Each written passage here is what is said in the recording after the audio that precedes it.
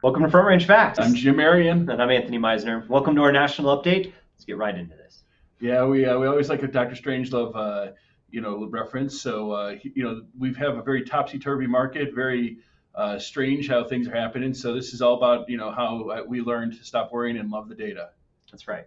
So take a look at this one right here. It is a 48-year average versus the 2023 price movement. So what's really happening here, Jim? Well, I think perspective is important, Anthony, and that's, really why this slide is in this deck. Case Shiller looked at what is the average price that goes up in homes every, year for the last 48 years on average, and let's break it up by month, okay? So clearly in 2023, January was down more than the historic average. February was, getting pretty close to parity. But then, throughout the rest of the year, we've been seeing prices still rise, even though the interest rates have risen because we have no inventory. By just over 1% a month. This is huge. Yeah. So from a historical perspective, if you look at 48 years of averaging against 2023, we're doing pretty good. It's just that the volume, of course, is not doing quite as well. Yep.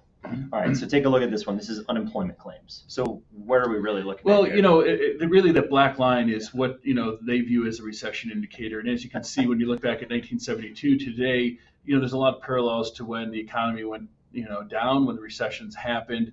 And here you can see that because the employment data continues to be very strong, that, recession indicator essentially is out of reach. And so you're hearing, I've never seen more confusion in economists and in bank, CEOs about where the economy's headed.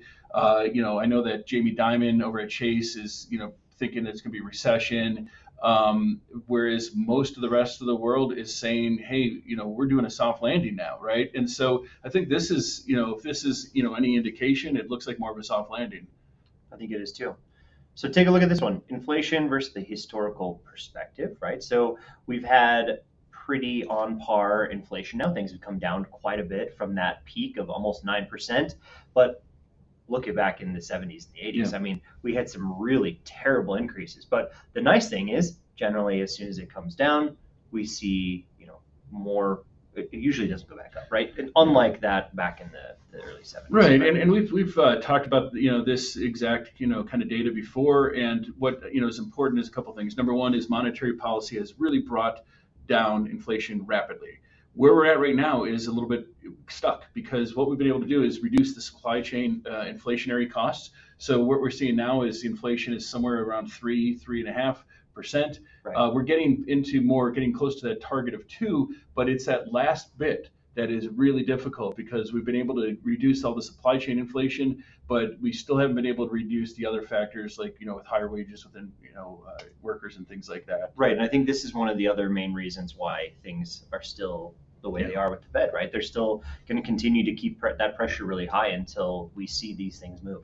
And, there's some question about whether they should just, chill out a little bit, guys, come on, and, let us be at 3% maybe for a year and then back it down a little bit more to not kind of destroy, and bring in a recession. But we'll see what happens. Yeah, absolutely. And then the, average annual inventory of homes for sale. This is a tough one when you're looking at it as a realtor and when you're looking as a title guy. We don't have, a lot to sell, and our sales are dropping, because of it. So the volume is down quite a bit for the year, and the inventory of homes for sale. I mean, this goes back to 1999, and when you look at this, it's pretty wild that this is the lowest year except for the last couple, right? Yeah, except for the pandemic. I mean, it's just wild to me to look at this. And when we had the last major recession in 2008, I mean, we had 10 months of inventory. So nationally, we're at a third of that. It's no wonder it feels so tight, and it's no wonder these appreciation numbers are still heading. Yeah, there's just nothing to sell, and so people do not need to drop their prices quite a bit because the buyers that are out there are still really hungry to buy. Exactly. Well, what was this one? Well, this is another thing that I think is only going to get worse from a standpoint of tenure in homes because back in the 80s and 90s and until the Great Recession, essentially the average person was living in their homes 6.1 years. So there was a lot of turnover in homes.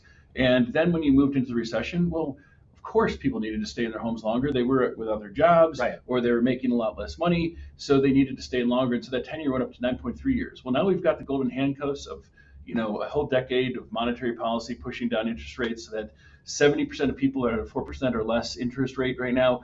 They're locked into their homes. They're looking at paying double that in interest rates. They're not moving. So, what do you think this is going to be? 12, 13 years. Yeah, I think 12 to 13 years is where it's going to be. Yeah. It's pretty amazing. Yeah. And, then when you look at just different categories of listing statistics, listing count is low in every category compared to the last 3 normal years. So remember, pandemic started in 2020, like we can't remember that. But, looking at, what we call the normal years before there, 17, 18, 19, and looking at active listing count, total listing count, and new listing count. Well, 2023 is way down in each of those metrics compared to those other normal years. Absolutely. That's a tough one right there. Okay, existing home sales basically recessed 16.6% year over year. So that is nationally averaged. Obviously, we live in the West, so we have had the least amount of change. The only reason this one is reflective of the least amount of change is because this is year over year, right? And so we took the poison pill last year, basically in the West. I mean, we took it early. Yeah, we were the Northeast of last year, right? We really were. We dropped like a rock. The California home prices being so high, the Colorado home prices being so high. We took it on the chin all in that fall and winter season last year when the interest rates really changed. I think you're going to see this in a lot of the data that we look at. The year-over-year numbers are going to start to reflect better and better every month now, because in Q3 and Q4 we were already deep within it last year. Correct. So now we're going to start to see some of those more minor changes, which is actually probably pretty good. Yeah. Mm-hmm. And then the lock-in rates limit the new inventory. So, I kind of joke with other agents that look at the blue and green, that's your target market for the next decade.